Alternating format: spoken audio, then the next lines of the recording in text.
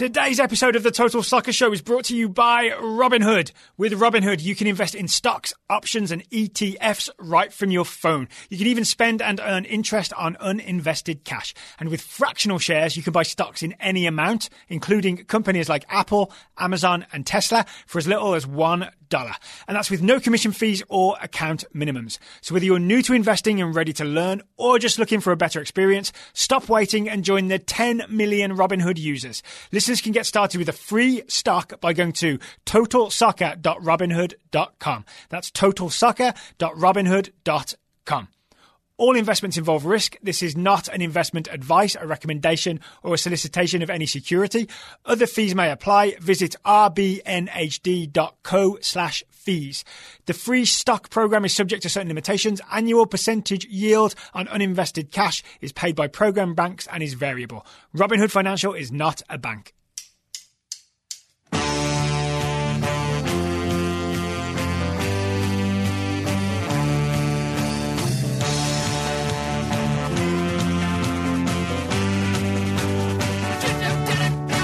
Hello and welcome to the Total Soccer Show. My name is Daryl Grove and I'm joined by a man who's looking more athletic than usual. His name is Taylor Rockwell. Hello. Hello. I wish you meant that the way I want you to mean that, but it's after the holidays. I know what I've eaten, so I know what you mean by it. Yes, I guess I am looking more athletic, as are you, my friend. So we have a little announcement. We do. The Total Soccer Show has joined the Athletic Podcast Network and we're very excited about it. If you heard the jingle in the beginning, that's what that was about. We haven't just randomly added a jingle after 11 years or whatever. We've incorporated the athletics jingle. So the quick question might be why?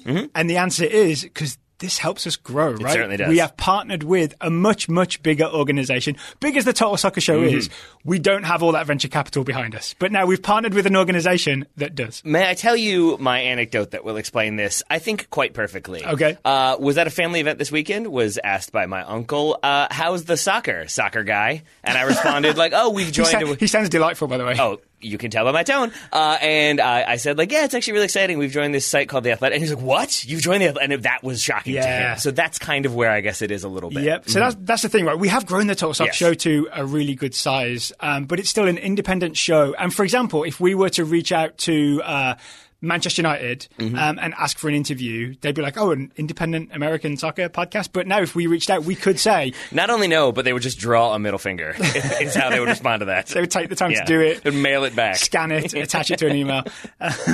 But now I think we're associated with an organisation that the people at Manchester United, I'm using them as an example, would recognise. Yeah. So this is the big deal for us, is that we get to be partnered with a larger organisation. Yeah. And my goal remains, my hope remains, that when we go to sporting events, we tend to be, if we're in the media box, we're 5 rows back, and then you have all of the Athletic, Sports Illustrated, ESPN people in that front row. I want front row, Daryl. I'm not trying to look over Alexis Guerrero's head anymore. You think we'll get to sit next to Grant Wahl? I mean, that's the dream, isn't it? I'm sure Grant would welcome us. He's a very nice man. I don't know. I feel like only one of us. We have to fight for the privilege of sitting next to Grant Wahl, I think. That's how that works. And just in case anyone was wondering, no, it won't change anything. Right? No, it will not. We still have full editorial control of the show. It's still the Total Soccer Show. Still own the show. And it doesn't go behind the paywall or anything like that. If you're listening right now, you can still listen to the show. Indeed. And if you're not, switched over, right? And if you're not, then you didn't even hear that. Also that.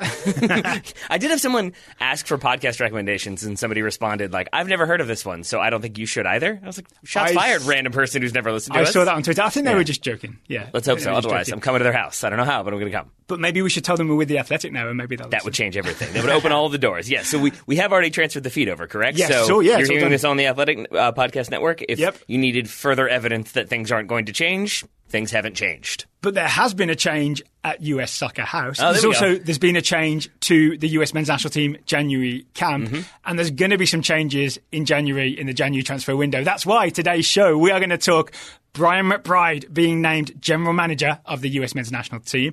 We're going to quickly touch on the update to January camp. Basically, spoiler alert, Brandon Savagna has been added. And we've talked about it. And we've talked about it. No, we'll talk... A little more. 60 seconds. Sure. But then the main course today is January transfer window. Taylor and I have essentially been doing a load of research and thinking about which players are sort of available and who should go where. And we're going to do our list of January transfer targets. We're going to create all the rumors that are fit to monger. I'm excited about it. But it's based in things that make sense, right? Yeah, sure. Hopefully. Like Raul Jimenez to stay at Wolves forever. That's my transfer rumor. That's the obvious one. That's your transfer rumor, that he won't be transferred? Ever. Perfect. Ever. 60-year-old Raul Jimenez will be banging in goals. Probably in League Two, if that's what we're doing. Well, while he's doing that, let's talk not quite 60-year-old Brian McBride, as you said, taking over as GM of U.S. men's soccer. Do you know how old he is? I do not. 47. But I know he's under 60, so my number still stands correct. 60. Yeah, so the long search for a general manager for the U.S. men's national team is over. It is Brian McBride. I have thoughts about this. I'm willing to share them. What are your thoughts, Mr. Rockwell? I went the obvious route, as did I think a lot of people, which is just like, I love Brian McBride. He scored that goal against Mexico. He was great in 2002. He's half man, half machine because of Daniela De Rossi. He's great, and I was super excited about what that means and bringing him in. And then after that, I sort of paused for a moment and thought, like, but has he been a GM? Like, has he done those sorts of things? And I have wondered sort of if this is U.S. soccer making a very shrewd move, that they're bringing in a former player who obviously, I guess, vibes well with Ernie Stewart, vibes well with the program, has ideas about how he wants things to go. But the biggest thing is that he's Brian McBride. He's got a very strong and solid, positive reputation when it comes to U.S. fans. And I think it's not just fan service, right? This isn't a J.J. Abrams move. This isn't just fan service. He was given a weird belt at the end that had a medal on it. I don't know what to make of that. I think a yellow lightsaber. I think this move is Brian McBride is not there to sort of have a competing vision or his own vision as general manager of what the US men's national team setup should look like. I think he's there as the friendly-faced enforcer of Ernie Stewart's vision. Yep. Right? Yeah. And in that way, I don't think it's a bad move because I think he's very popular with fans, yes, but with other soccer players, with coaching staff. He'll be the guy that maybe is reaching out to clubs and saying, hey, is your player available? He'll be the guy that's going to U20 camps and making sure that the U20 team is following a similar pattern of play and a similar philosophy to the senior men's national team. In a way, it saves Ernie Stewart, jetting around and doing that himself. And it also, Brian McBride's, I've seen Ernie Stewart talk. Brian McBride's a much more charming individual. So it just makes that job easier, right? Yeah. It's not suited to Ernie Stewart to be going around doing that, right? No, and that's not to diminish the role. I'm not saying he's like Ernie Stewart's gopher. That would be the very dismissive way of saying it. I just think it actually does make sense. I mean, in certain ways, that is kind of his job because he is working directly under Ernie Stewart, as is Kate Markgraf on the women's side. Ernie's in charge. Ernie's very much in charge. But I think, and I'm not trying to say that I know both of their resumes in and out, but I would say that if we're talking about a former national team player with a strong reputation from both like players and fans and management who moved into media and doing media appearances and doing analysis for different networks and now is the GM, I mean, that is Kate Markgraf, and we were really excited about that because of what we thought she was going to bring and the way she's approached it. Yeah. So I think it's not then fair to look at Brian McBride and be like, well, you haven't been a GM before, you haven't done a bunch of front office stuff, so I'm not okay with this. But don't you get the sense that Kate Markgraf is the one who's been hiring the coaches and the youth national team coaches on the women's side? Because she's been the one giving the quotes and talking about why Laura Harvey and why Vletka, right? But I think on the men's side, I think it's still Ernie Stewart who is at least the head of the decision-making team, right? Brian McBride will have a seat at the table, he will have input, but it is not like Ernie Stewart is just entrusting that whole process, and McBride will be out hiring people. I mean, as an example, they hired Anthony Hudson as the U20 coach. That announcement came a few days before Brian McBride was unveiled as the men's GM. This is very true, and that is not a thing I had thought about, to be honest, because... I'm not saying it's a problem. I'm just saying that's how it is. There's a slight imbalance of who has more authority on the women's side and on the men's side. I actually kind of am saying it's a problem because like, what's then the point of having promoted Ernie Stewart to being like the GM of both the men's and the women's side if he's then like letting Kate Markgraf do whatever she wants, and thus far that's been a good move. Yeah. But then he's still sort of controlling the men's side. It doesn't really explain that promotion other than like, was he not a good enough GM? I think my guess is there'll be other technical areas in terms of like who they use as a fitness partner or that kind of stuff, or what type of methods they use for... What kind of steel they put in their face when they're elbowed? Brian McBride will consult on that. I'm talking about Ernie Stewart top-level decisions. But one thing that's different, for example, is it seems like Markgraf hires coaches, whereas Brian McBride maybe talks to coaches. Okay. That makes sense? Yeah, I think so. So we have the introductory press conference on Monday where we should get a few more answers, a little bit more clarification. Yeah, you're probably hearing the show on Monday, so later today there will be there will be an introductory press conference. We'll maybe get more detail, but I think all the detail that we're going to get was probably in the carefully considered statement that his primary areas of focus, McBride's, will be to oversee the development and management of the player pool. That means he'll be responsible for sort of having relationships with players, build and guide the culture culture within the men's national team environment and manage relationship with clubs and represent the US men's national team on the global stage. You're right. I did not read it the way you did, and now that I'm reading again, which is to say reading what's actually written as opposed to what I assumed was there, no, you're right. That does not mention hiring coaches at all, does it? So you just got to read between the lines a little bit, but I still think it's a valuable role, and possibly Brian McBride is good at it. I'd be more worried if he was hired as men's national team general manager with no sort of technical director or general manager experience, right? So the job, as I see it, I think makes sense, even though it's not what you would expect a general manager job to be. All right. I think you've talked me into it a little bit more, having briefly been negative on it when I was thinking about Ernie Stewart doing things. But now Welcome I'm more to the okay Total with it. Soccer Show. All right. When Daryl makes things positive, It's kind of Taylor eventually comes around. All right. Well, if you're new, there's the dynamic right there. If you're new to us. Moving on, we do have, as I mentioned, January camp news. Brandon Savagna has been added to the US men's national team. All right, you promised 60 seconds on this. It might go a little longer. I'll bet Travis Clark of the Top Draw Soccer Show at TopDrawSoccer.com is very pleased about this. He's a big, I'm going to say a Savagna fan or a Savagna stan, somewhere in between. I think both. Yeah. I think he's a fan stan. Fan stan. He's a Savagna fan stan. Yes. Hi, Travis, if you're listening. I'm sure he's turned off after that. But yeah, Brandon Savagna will be joining. That is a player that we've talked a lot about on the Top Draw Soccer Show because he has been a key player for various youth national teams as well as for FC Dallas. And it seems like we'll see him in this camp, but maybe not in the actual game come February. Yeah. Because it does seem like he's another player, we've talked about this previously, that is there sort of to get experience for the U23s down the road. Yes, down the road being March, right? Late March is when Olympic qualifying happens with that U23 team, of which Brandon Savagna we expect will be a part. More on that in a moment, but first I wanted to ask you, if we did see him, let's go back to that hypothetical. Let's say the game against Costa Rica? Yeah, if he played in that early February game, where do you think we would see him? I would guess in the number 6 role, right? In the Jackson Ewell, and we thought maybe Christian Capis was the backup kind of role. I think maybe Savagna is competing for that spot. So he's in the Will Trapp, Michael Bradley, Jackson Ewell hierarchy somewhere. And because we've just joined The Athletic, I would agree with what you just said, but because we've joined The Athletic, we may have some UK listeners who are kind of curious what we're talking about, and I feel like we should clarify. The US men's national team is a soccer team that occasionally plays in World Cups. Is that fair enough? Is that a okay way to describe it? I guess historically that's accurate. Yes. Yeah. And now, because of the way things have gone, we get really excited about young players who have 0 appearances for the senior national team. I have the whole time. Right, are you, I'll ask you this. Are you excited about Savagna? Like, we've seen him for the U20s and we've seen him in fits and starts for Dallas, mostly because, we don't watch every FC Dallas game. I have my take on him. I'm interested what yours is. I'm not excited is genuinely my answer. Fair. There are so many young players that are coming through that could get minutes, that could be key performers, that I'm always happy to see young players brought into camp. I don't necessarily love it when that young player is the truth. That if they don't become the next big thing, we're in a lot of trouble. I don't think Savagna's never had he that doesn't on really his carry shoulders, that weight. Yeah, right. So you like the lack of hype, kind of. Yes, you will also like, if you've seen him play, you will like his clipped passes. This guy can clip a pass and spread the field. Some players we see play those big diagonal balls, but they hang up in the air and they come down with snow on it, and it's been a long time, and the defender intercepts the ball because there's been too much time. Savagna can really clip it. You know what I'm saying? Like, it will travel quickly and lowish and get to its destination on time. So we may see him clipping some Savagna passes I'd from center Air. midfield. From Savagna Air, but more likely is that we'll see him playing for the U23s in the lead up to and then during Olympic qualifying, and we now know what group we'll be in. Yes, the draw has happened. A lot has happened since our last episode. Yes. Right? Okay, so the US, this is all going to be in Guadalajara, in Mexico, in Guadalajara, Olympic qualifying. The US has been drawn in Group A with Mexico, Costa Rica, and the Dominican Republic. It's a tough one. It's a tough one. It is pretty tough. We've just got to finish top 2 in this group, right? So we open March 20th against Costa Rica. 3 days later, Dominican Republic. 3 days after that, March 26th against Mexico. If we finish top 2, we go to the semi-finals. To qualify for the Olympics, which we haven't done since 2008, we have to win the semi-final game. We usually disagree about how we would like the schedule to go.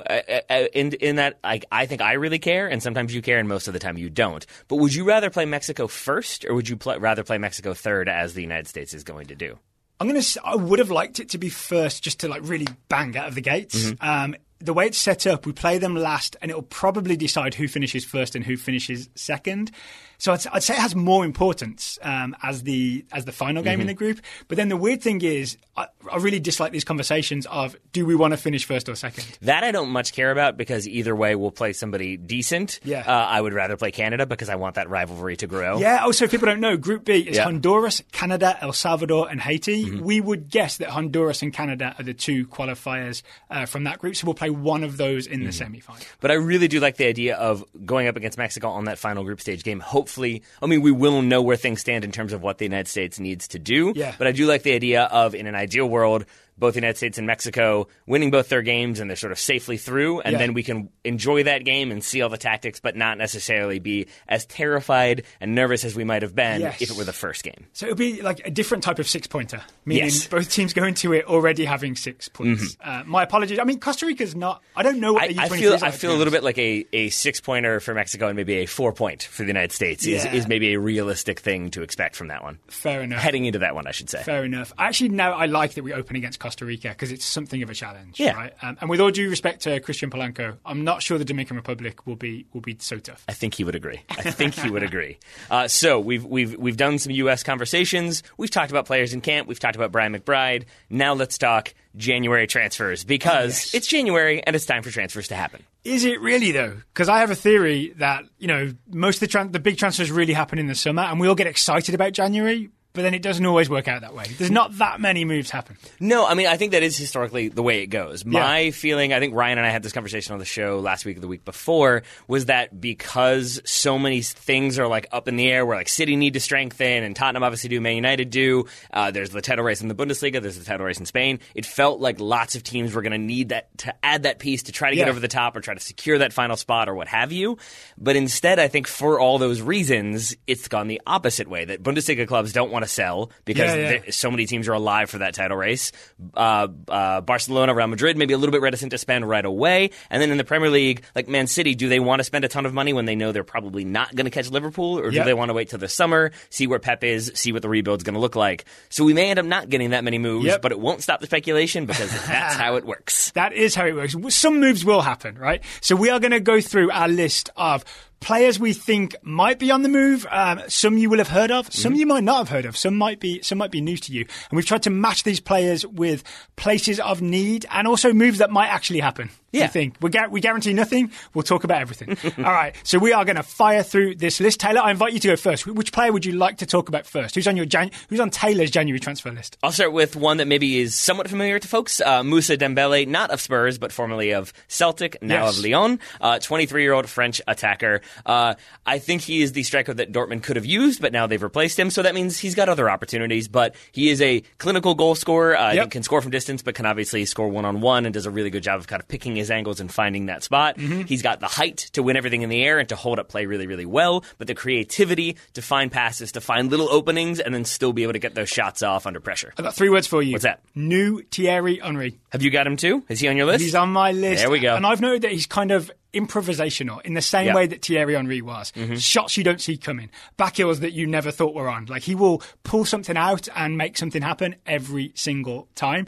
He's also going to be really expensive. So who do you see spending the money to buy Moussa Dembele? Well, why do you say he's going to be really expensive? Because I have heard that Lyon drive a hard bargain, essentially. They're not just going to be like, oh yeah, sure, we'll happily let him go. No, they're going to want a lot of money. So it can't be a team that's on a budget. You know it really cannot be because he was only brought in for, I think, around £20 million. That said, he had a 5-year deal. We're only 3.5 years into that deal at this point, so there's no reason for Lyon to sell him aside from they get a huge amount of money. What that is, I don't really know, but I do think that there are a lot of teams who could certainly use him. Spurs and Barcelona both come directly to mind. Spurs because of the Harry Kane injury. Barcelona because of the Luis Suarez injury. He'll be out for probably the rest of the season. So I think they could use a number 9. Yeah, the Suarez injury is pretty fresh, right? So I feel like it's kind of changed some of the balance in the January transfer window because that is a team that is not afraid to spend money. And what is definitely in a title race, level with Real Madrid right now, and doesn't really have a centre forward. It's weird, right? A lot of attacking options, but like Griezmann's maybe better on the wing. Messi's definitely better out wide. Dembele's better out wide. The other Dembele, the other Dembele, yeah. Double your Dembele. Exactly. Barcelona. That's what you need. But I do think he would be a good number 9. He would be a good replacement for Suarez for everything we've mentioned because he does seem like clever in trying to find those little pockets of space and hanging on the back line, but has the strength and physicality to do some of what Suarez does. Maybe He scores more so many goals for Yeah, Barcelona. exactly. And then If I'm Moussa Dembele, that's where I want to go. and can make those All driving respect to Spurs runs. fans. Yeah, so I think Barcelona would be a solid place for him to end up. But then Spurs as a replacement for Harry Kane, short term, long term competition, maybe a strike partner if Jose Mourinho wants to go with two up top, could potentially be shunted out onto the wing if you wanted to I'm try sure he'd that. love that. But that's where I feel sort of like he's maybe a more short term option for Spurs as opposed to a long term one. I'm going to stick with strikers and highlight Edinson Cavani. All right. Edinson Cavani, people may not know, he has not had a good few months. No, he has not. So he had a couple of injuries, and Mauro Icardi has taken his place at PSG, and Cavani is essentially sitting on the bench, sending not friendly looks to Thomas Tuchel. 9 total appearances for them in the league this year. And again, some of that is injury related, but now he's fit, and still Icardi is starting ahead of him. His contract expires in 6 months. I don't think he wants to sit around for 6 months. Or maybe he does. Maybe he's making a lot of money and he'll sit around for 6 months. But I think someone could come in and get him 6 months on loan.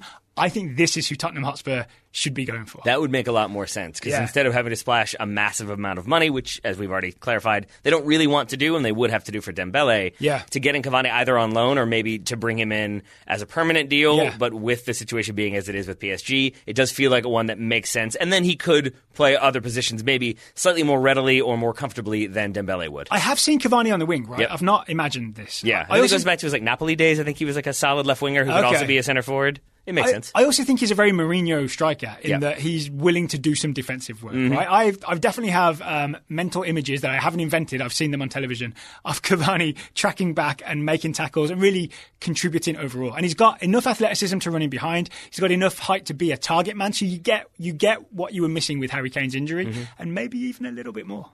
Maybe even a little bit more. I don't know if I would necessarily agree with that as much, just because I've doubted Harry Kane in the past, and every time I doubt him, he scores goals and does good things. Keep doing it all summer if you can. The reason why Cavani does make sense to me with Mourinho, and honestly Dembele more so, is just because the criticism we always hear of Jose Mourinho is that he sets up his defense and then his attack is, go do the attack, guys, and sort of relies on the creativity of the individual. Dembele seems like he would bring that creativity. That said, so too does Cavani, and would also bring sort of the connectivity, hold-up play that he can do. He does that with Uruguay. I think he could do that with a lot of the pacey attackers that Spurs have on offer. Under Mourinho, a lot of direct balls, right? Out of defence for Kane to flick on for Dele Alli. That could be Cavani flicking it on. It certainly could. For Dele Alli. Also, I think worth a shout, Manchester United. If I was Manchester United, I'd be in for Cavani. No, thank you. No, thank you. Why not? No, thank you. I mean, because United have a history of signing players that they think will end up having an impact who are slightly older. Cavani is 32 years old. Is he? Yeah, my concern would be him coming in and being another, shall we say, Bastian Schweinsteiger or Alexis Sanchez, who maybe don't quite have it anymore, but are brought in probably on a high wage, and then it doesn't quite work out. Okay, who else you got on your list then? I've gone for, maybe this is one that maybe people will be less familiar with, Pablo Rosario, 23-year-old Dutch central midfielder for PSV. Okay, I've seen him play twice maybe. Okay. I do know he's Dominican. Why were you watching PSV play? Just some random Europa League watching. Yeah. He is Dominican, but I believe plays for the Netherlands. He has started every game for PSV this season. Could be a ball-winning number 6 or number 8, depending on what people need. But I think he is capable of doing either. Where do you see him then? Who needs him? I think either Everton or Spurs. Okay. Spurs could fill some midfield gaps, but Everton especially, because he does seem... Both want defensive midfielders, That's right? the thing, yeah. Because of Idrissa Gana Gueye departing and not necessarily being replaced, I think Rosario could be a decent enough replacement for Gana Gueye now, and then a long-term replacement once he kind of beds into Ancelotti's system and gets a bit more familiar. But I see the raw bits there of, like, he covers a lot of ground, he does the defensive work, he's good in his positioning, he's clever on the ball, he's smart on the ball, he doesn't try to do too much and get caught dribbling or vacating space. His name one more time? Pablo Rosario. The constant checking and adjusting, I just feel like it would go very, very well for him at Everton and Carlo Ancelotti. I do think if you're spending big money on defensive midfielder, the guy I'd be looking at is Wilfred Ndidi at Leicester City. I'm not suggesting him as a January transfer, but I think he's almost the ideal at this point. He's the ideal defensive midfielder. But if you can't get yourself an Ndidi, maybe get yourself a Rosario. Yeah, I think to pry him away from second place Leicester, I believe they're still second place right now, at the very least in the Champions League spots, that would take some spending and some convincing, I think. A man who could be had a little more cheaply, maybe, Olivier Giroud. I'm really going with old strikers here. This is World Cup winning striker Olivier Giroud. Won the World Cup in 2018. Yeah, he's not quick, I know, but he's great in the air, great with hold-up play, still can finish. He is absolutely rotting at Chelsea, right? Stop the necrosis that is happening to Olivier Giroud. Get him on a team somewhere. Here's my pitch. Tottenham Hotspur. So he's just only going to play in London from now on. He's going to be only going to play in Was London. it Antonio Cassano who would like only play for a team for 1 year and then just move on? Yes. He played like 19. It was him and Christian Vieri. Yeah. Maybe that's Olivier Giroud now. He just moves from London club to London club until he's played for them all. I think Cassano was trouble. Olivier Giroud is not trouble. He is a solid pro. That is true. I think also to play for every London team, he'd have to play for another like 24, 23 years. Yeah, so he'd have his work cut out for him. Leighton Orient could use him though. So genuinely, he is the perfect replacement, a short-term replacement for Harry Kane, because Giroud would play from now until April. He wants to get some games because he wants to make sure he's in that France squad for Euro 2020, which is coming. That's why he can't be on the bench for the next 6 months. He needs to make that Euro 2020 squad.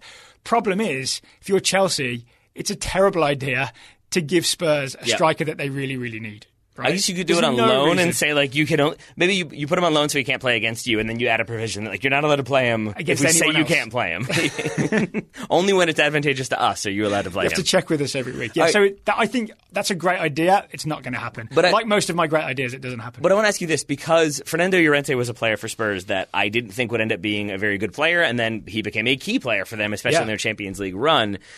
Is it? I know he's like a handsome man with a beard who can score goals, Llorente, and also Giroud. Am I connecting them in my mind just because of that, or would he sort of bring to the table what Llorente did, maybe even a little bit better, of like hold up, can score goals, can link play, can be a target striker? He's a little more deft. Okay, Giroud's got a bit more of the a bit more technique about him than Fernando Llorente, but he's also not willing to be permanent second fiddle like Llorente was. Right. So my other pitch for Giroud, maybe just lower your standards or lower your sights a little bit. Aston Villa, desperate for a striker, right? Wesley's out for the season. They've been playing wingers up front the last few games. You could be an absolute hero at Aston Villa in front of 40,000+ people every week. Olivier Giroud, go save Villa from relegation, and then you get to go to the Euros with France. Similarly, Newcastle are desperate for a striker, playing in front of 50,000+ every week. Newcastle aren't really as relegation threatened, right? They're doing okay-ish. Right now, they've got, I believe, every single player on their team is injured, so they're going to play 9-year-olds, I think. So maybe they could use him. He'd bring the average up at least. He would. So Olivier Giroud, I think, will be a great signing for Newcastle as well if he's willing to go there.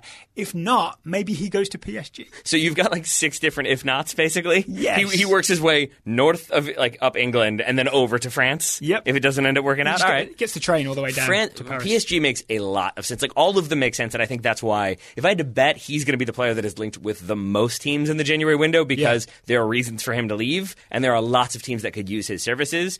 But the one that does make a lot of sense to me would be PSG, especially if you could like swap Cavani for Giroud and have Cavani go to Chelsea. Maybe that works for them. And not to replace Icardi as the starter, but he's going to get more games at PSG over the next 6 months than he would do if he stayed at Chelsea. But it's very clear that they're sort of not nastily, but they're letting him know that it's time to leave. And when Neymar needs to go to his sister's birthday in Brazil and Mauro is fighting with Wanda and can't play, then you've got a capable replacement. Then it's Olivier Eklak. Yeah. Okay, who else we got? Who else we got on your list? We have got a sponsor for today's show. Ooh. That sponsor would be HelloFresh, and we're going to talk about them right now. You can transfer yourself away from going to the grocery store to staying at home and having food delivered right to you, but it's not even delivery, Five Guys bad-for-you food. It's mouth-watering seasonal recipes and pre-measured ingredients right to your door with HelloFresh, America's #1 meal kit. So if you're in a dinner rut, sign up for HelloFresh with their 22 and more seasonal chef-curated recipes each week. I've done exactly that. I have been enjoying a burger that's not just any old burger. It's got paprika and garlic and onion and some sort of special mayonnaise that actually my wife took care of putting that together because I didn't trust myself. If it's a special mayonnaise, then you have to call it an aioli. That's the rule. Is that right? Mm-hmm. Well, an aioli. It had an aioli. That's how you make it sound fancy. So I had the HelloFresh burger for dinner this very evening while we're recording this show. Yep. The day before, I had the chicken parm. And I will do chef's kiss into the mic. Oh, boy.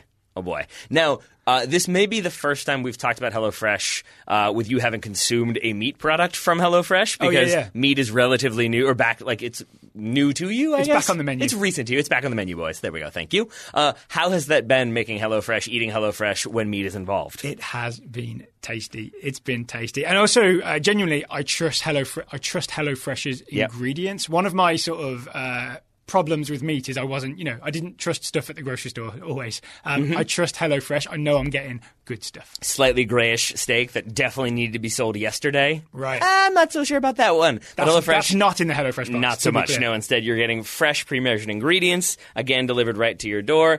The packaging HelloFresh uses to ship your food is almost entirely made from recyclables and or already recycled content. That's good, because I put it in the recycling. As well you should. You can, even the bags, like the ice bags, you let them melt, you trim them up, you can recycle those too. Done. Nice and easy. Or you can use them for ice packs. We do have soccer season coming up. It's an easy solution when you're 35 years old, play 2 games, and hurt everywhere. But you're more athletic. You should be fine.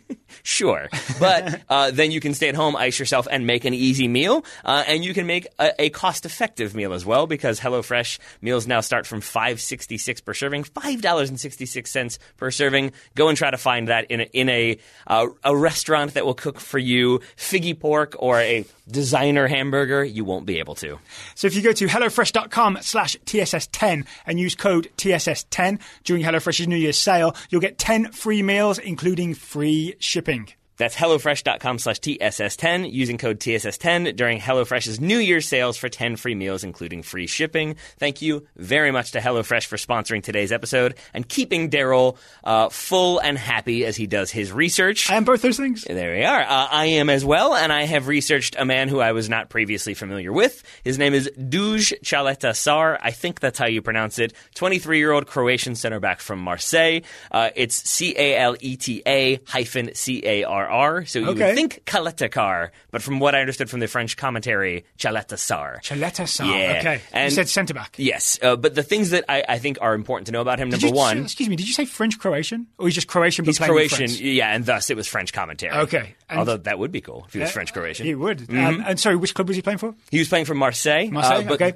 A key point here would be that prior to that, he spent 4 seasons, was on loan, but 3 seasons with RB Salzburg, made 84 appearances, which means he's good in possession. He knows how to play high-pressure, high-tempo systems because it's an RB team. It sure is. With Marseille, he has been the kind of aerial enforcer. He wins everything in the air. He's good in 1v1s. Not really great when it comes to foot races. You don't really want to leave him exposed, which is why I didn't have him necessarily going to, say, Man City or Arsenal, who are already dealing with a high line that can be beaten with pace, or with Arsenal, a very slow pairing of center backs. Where do you have him going then? Bayern Munich. Okay. Because he seems like a player that could be brought in for a not absurd amount of money, which does seem to be the way it's going with center backs. They now cost a lot. But I think he could be brought in, and Bayern do need center backs. They needed center backs before Sula went down with injury. Jerome Boateng is past his sell-by date, similar to some of that red meat in the grocery store. And I think Caleta-Car could come in,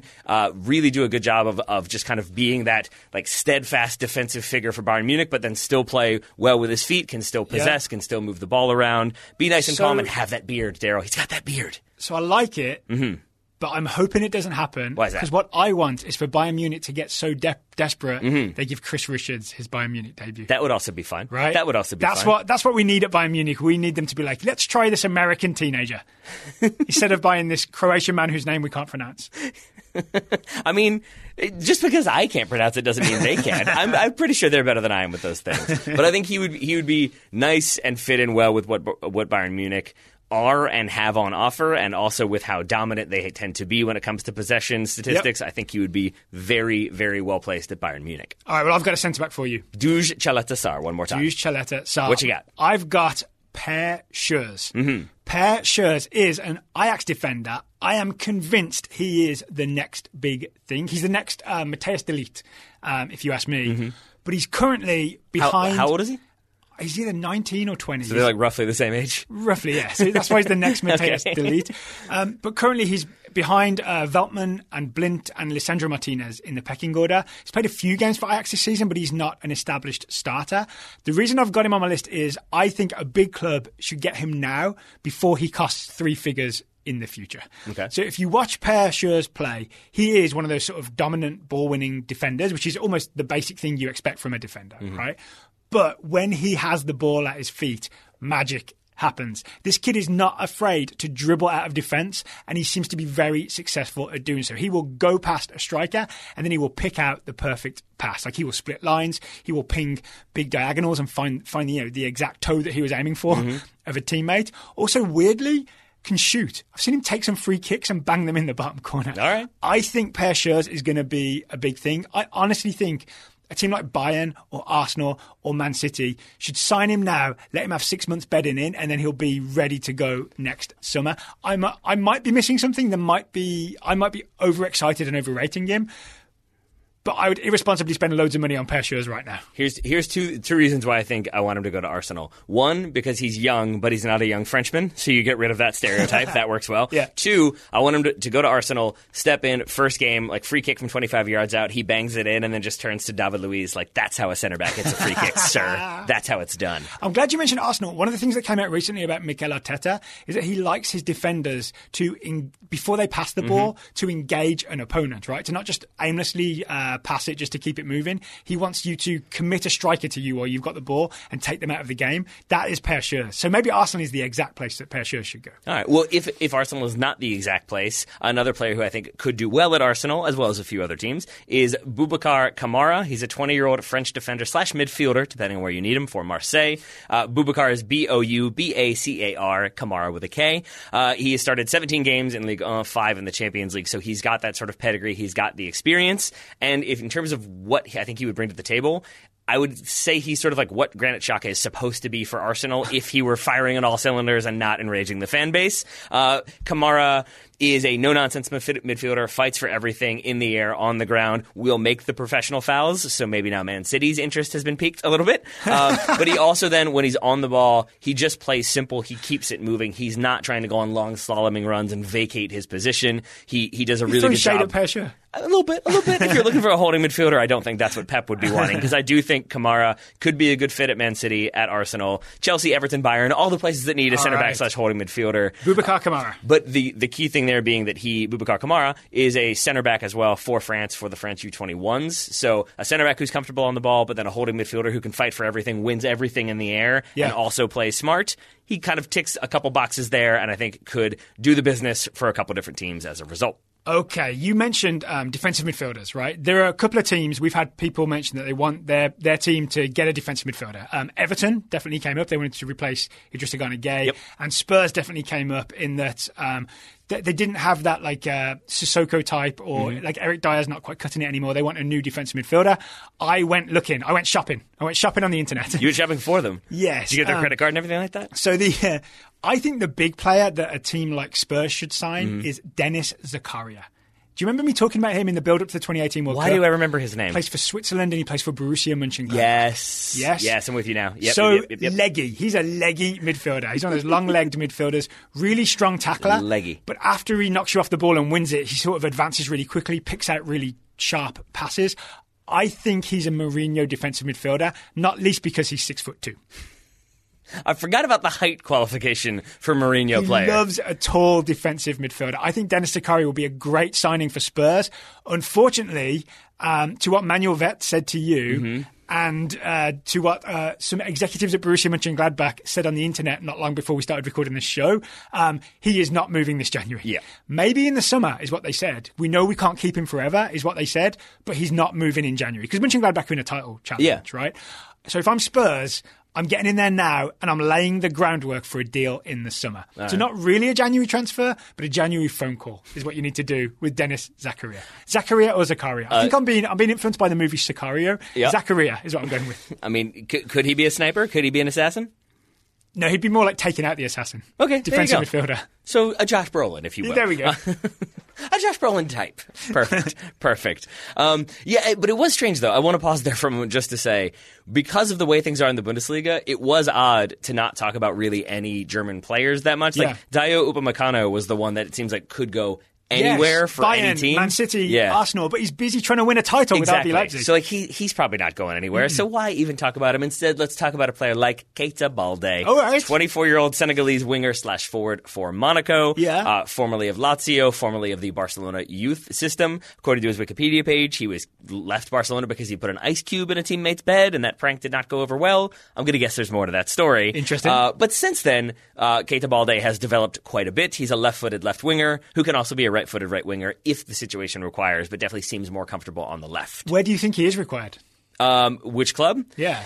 A couple of different ones. I think Manchester United would be a good place because he is, I want to clarify him a little bit more for people who don't know or describe him a little bit, because he is very, very, very strong, can hold off lots of challenges, is very, very quick, has the acceleration, but then the kind of pace to continue that acceleration. Yeah. But the biggest thing is that his control is so tight, his technical ability is so good that you have a player who's very fast, can ride a challenge, but then keeps the ball close and really therefore ends up either getting a cross off, beating the first defender, or getting fouled and either earning a free kick or oftentimes a penalty because he just does not let the ball get too far away from him. Does he cross more accurately than Danny James? This is the thing, is that I think he kind of does. Yes, he does, but also... I think that's a problem at Man United right now. I don't think it's a problem when Man United are counterattacking. I think Daniel James, with that speed, he can get ahead and then whip that ball in. It's when you're playing a more defensive team, a more sitting in and defending team, that's where Man United kind of crash wave upon wave, human wave style, against a well-placed defense. But I think the creativity of Keita Balde, the pace, the ability to dribble in between the lines, and the ability in the air is one of my favorite things about him because he's so fast but so good at tracking the ball that multiple times I saw him sort of running sideways at full speed and still jumping up and winning the header to score a goal. I don't know how he does that physically, but he somehow finds a way to. So I could see him doing really well at Man United, and then I could see him sort of going to Real Madrid because he does have the Bale Ronaldo vibe of like a very fast, strong, clever winger, good in the air, can shoot, can cross, lots of boxes. I've seen Keita Balde. I didn't think go directly to Real Madrid. I mean, not directly to Real Madrid. He's gone to a few other ones first. I also think I've said ticks all the boxes 3 times now, so I think I have to stop. That box is definitely checked. There we are. Okay, I've got... maybe it's a bit optimistic, but Real Madrid right now are not Real Madrid of like 7 years ago. Yeah. Same can be said for Man United, so maybe that does make sense. All right, I've got maybe a more... I don't need that from you, sir. I'm sorry. I'm getting prepped for the TSS derby, right? Wolves are good for 2 years, and suddenly... It's the Man United Wolves FA Cup replay on Tuesday. Yep. We will be covering that game. Okay, I've got a more realistic defensive midfielder if Dennis Zakaria is unavailable, which he appears to be. This is a guy who I think could be signed by Everton as their defensive midfielder, could also be signed by Spurs. His name is Otavio. Otavio is a Brazilian, 25 years old, no Brazil caps, plays for Bordeaux in Ligue 1. So this guy has, I listed his attributes as anticipation, like he's reading the game, timing, he knows when to step in, and then, most importantly, extender legs. The go-go gadget? Otavio has the go-go gadget legs, where it looks like someone's going past him, and he sticks his leg out, and it still looks like they're going past him, and then his leg grows an extra 10 inches, and he pokes the ball away. Okay, so you say he pokes the ball away, but like because he has the extender leg, does he also do that glorious, beautiful, wonderful tackle where he reaches across, stops the ball, the player runs into it, and they go flying over, and then he's just like, and away we go. Did he do some of those? Yes. Those are the best, and as soon as a player does that, they're instantly like 14 places higher in my chart. He's also, my non-existent chart. He also can distribute a ball. Lots of like short, smart passes. Also loves big switches, those big diagonals that he hits really accurately. I'm also looking at his career.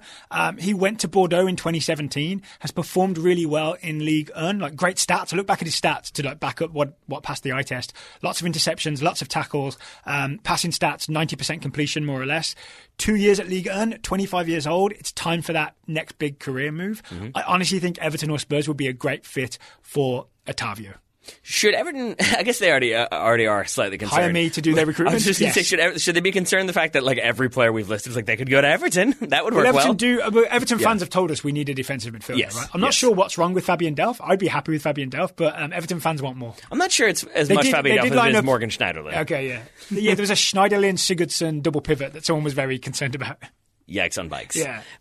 That's about the end of like my my big list, I've got a few other players to mention here. We did have one person mention, please find Newcastle a striker who is not a misfiring Brazilian named Joelinton. Okay. You already maybe potentially solved it if Olivier Giroud wants to head north. I got a couple other ideas. As do I. I've got a weird one that maybe some people will be familiar with, most not. His name is Alexander Sørloth, I think is how you do it. He's Norwegian, so he's got the O with a line through it, which I think you make it like an I. Yeah. But it's Sørloth is what I'm going to go with. 24-year-old Norwegian forward for Trabzonspor, on loan from Crystal Palace. Yes, I remember this guy. Yes. So he is huge, first of all, but is exactly what Newcastle need in my mind. He is 6'5". He is very good in the air, scores very timely headed goals. They need that.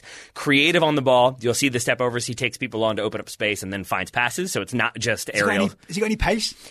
He's got the long-legged 6'5" pace of can keep up with players by basically having longer legs so he can cover that ground. I'm going to file that under no. Well, it's not that but like he is creative and tricky enough that I think he has that little bit of burst of pace. I wouldn't say that he's like a top flight sprinter, but no, I wouldn't say lumbering either. Lean is another one. Good in possession, holds the ball up really, really well. All of those feel like things Newcastle could use.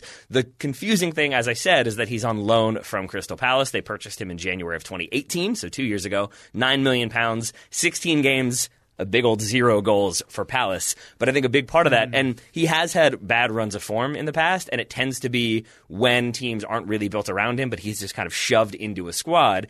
Why he's thriving at Trabzon, I would argue, is because from everything I've seen, it's a lot of crosses from wide that are finding his head, and then it's a lot of smaller, faster players running off of him and finding opportunities, and creative players working off of him from his knockdowns. Yeah. All of that feels like what could happen if he went to Newcastle. Okay, that's interesting. So I think he could be had for not a huge amount of money, but not a small amount of money either. Like £20 million. I feel like maybe he gets that move. So you'd have to get Crystal Palace to recall him, right? And then sell him, right? Yes. So, yeah. I don't know if Trabzon have that option to buy because you always have that sneaky, you ask Trabzon to do it and then you offer them $5 million on top or something like that. Oh, okay. I've got a striker suggestion. This could work for Newcastle, but I also think this guy could work for Manchester United, Spurs, any other good team that's looking for a striker. Victor Osimhen. Do you know this name? I do not. So he is at Lille, and he got my attention when I started watching Tim Weah at Lille, right, early in the season. I know he's been injured for a while. I was going to say, what? Early in the season, I tuned into Lille, and I kept... First of all, Tim Weah was not starting at centre forward because Victor Osimhen was in the way. 21 years old, Nigerian, and he kept scoring when I wanted Tim Weah to score, right? He has scored 10 goals in 18 games in Ligue 1. He looks like something. He is 6'1". He is rapid. He keeps running in behind and finding the angle to shoot. I think he could be a great buy for someone like Villa. Is he really, really skinny? Yes. Yes, I've seen him. But weirdly strong. Okay, but here's the thing. I saw him while researching other French players playing for French teams that are on my list. Yeah. And if I had not run enough time, I was like, I want to look this kid up because I saw him in like 4 different clips doing things that I was like, whoa, he's better than the person I'm looking at right now. He is eye-catching. I honestly think a team like Manchester United could use him. Right? He's got the pace. I'm sitting up. My energy has returned. I'm very excited about this player. He's got the pace to be that like Ole Gunnar Solskjaer counter-attacking striker, but he also wins a lot of balls in the air, and then he's also pretty smart with hold-up play. So I think he offers a lot. Again, with Spurs, I don't know if he'd be willing to play on the wing. But I could see him being someone that fills in for Harry Kane and then is like a Spurs winger / striker. I could see him working there as well. Here's the thing. He's only been at Lille 6 months. So I thought, maybe that's weird for him to move after 6 months. His agent is already saying he doesn't necessarily have to stay at Lille the whole year. Because the start has been that hot, I think he's attracted interest. Victor Osimhen.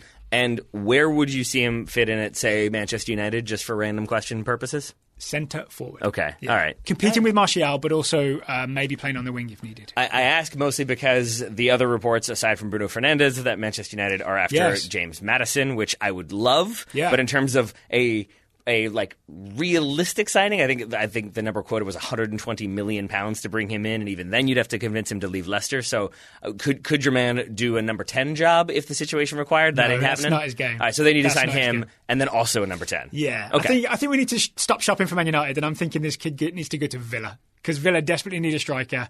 I think they could pay the money and he'd be starting straight away. That feels hurtful. That feels like a personal attack. Other names that maybe you looked up, you thought about? Yeah, okay, so quick hits at you, because I'm aware we don't want to go too long, right? A lot of teams are looking for a right back. Spurs, again, are looking for a right back. A guy that really caught my eye is called Youssef Attal. He's Algerian, 23 years old, plays right back in France. They all do. We only have French right backs, it seems, or players who play in France. I keep making that mistake. Youssef Attal is at Nice, and he is a right back, right? He does the defensive job, but when he goes forward, he looks like a winger. He's got this sort of step over, left, right, drop the shoulder, feint, leave you for dead, and then he's away. Zoom. I've got one of those as well. I've got Davide Calabria, a 23-year-old right back for Milan. Because essentially, with Milan being where they are on the table, they don't really know what's going to happen next season in terms of their manager. They've brought in Zlatan for reasons. They feel like a team that you could have some offers come through and strip them apart a little bit. Yep. I looked at Franck Kessie.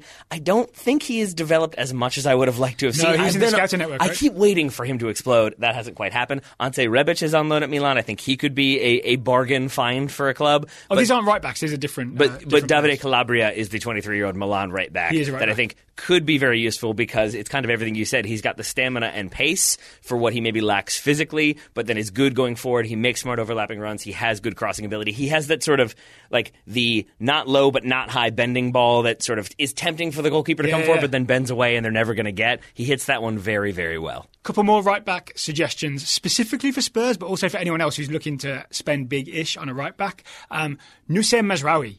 This is the Moroccan... You're just trying to get him out of Ajax so that Serginho Dest will start, aren't you? Kind of, because what's happened is Mazraoui was injured for the start of the season. You remember him from the Champions League run last year, right? Now that Mazraoui is back, Dest is kind of mostly out of the Ajax starting 11.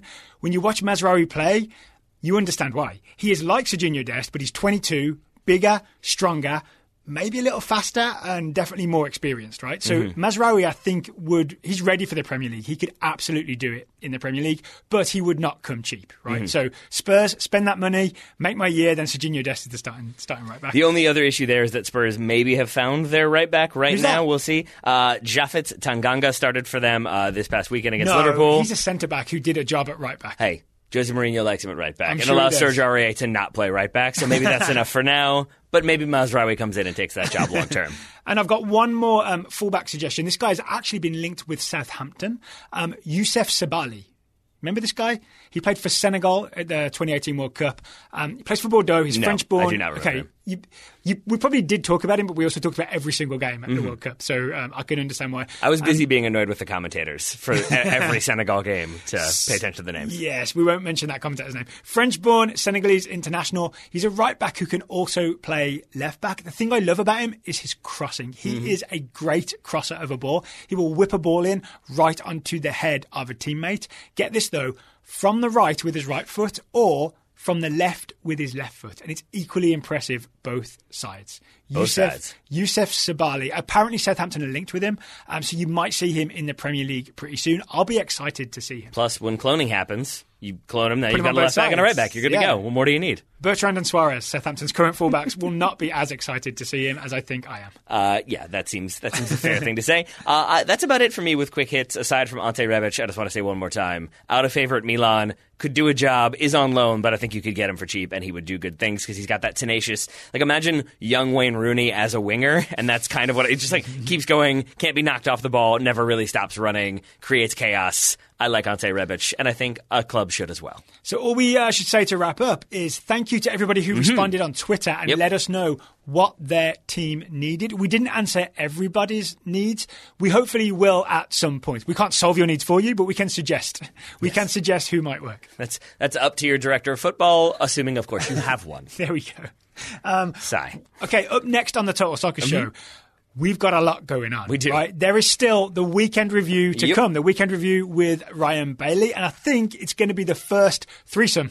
It's going to be the first time that I'm going to sit in and it's going to be Daryl, Taylor and Ryan Bailey doing the weekend review. That should come out later on Monday. Tuesday, we've got the TSS Derby. It's Wolves Man United. I think this one's at Old Trafford, right? It's Man United Wolves. The FA Cup third round replay. Whoever wins, their jersey hangs in the Total Soccer Show office. Listeners, I was giving Daryl the finger the whole time. I took the Wolves jersey home to wash it so that it can take its place nice and fresh starting next week. You've been very good about having replacements up there. There's been a jacket or a sweater up there pretty consistently when the jersey's not there. I feel like you're still holding your spot. That's just because it's winter. Sure. The other coat hook remains unadorned, unutilized. Yeah. The Wolves jersey, even if it's not there, I feel like is protected at all times. I'll be bringing it in tomorrow just to see, just in case it's needed with a Wolves win. It probably will be. Also this week, we're going up to Baltimore for the United Soccer Coaches Convention, and we're going to do our second ever In the Car show. Yep. What do you call them, an auto show? Yeah, sure, auto show. Yeah, the I-95 talk show, something like that. I-95 talk show. Mm-hmm. Yeah. We'll see if we get to drive as fast as we did on the way back from the USA-Cuba game. I'm guessing we will not, since we'll probably be heading up in like the evening, probably around rush hour. It's going to take us 17 hours to get there. We absolutely will not. Yeah, so we're excited for the United Soccer Coaches Convention as well. So there we go. We've joined the Athletic Podcast Network. We've talked about Brian McBride, Brandon Savagna, Olympic qualifying. We've laid out a bunch of transfer targets. I'm going to call this a pretty successful day. All right. I'm good with that. And then we'll be back in not a few amount of hours to do our next show with Ryan Bailey, which I'm excited about. Taylor Rockwell. I will close by saying thank you for taking the time to talk to me today. Right back at you, buddy. Listeners, thank you for listening, and we will talk to you again very soon.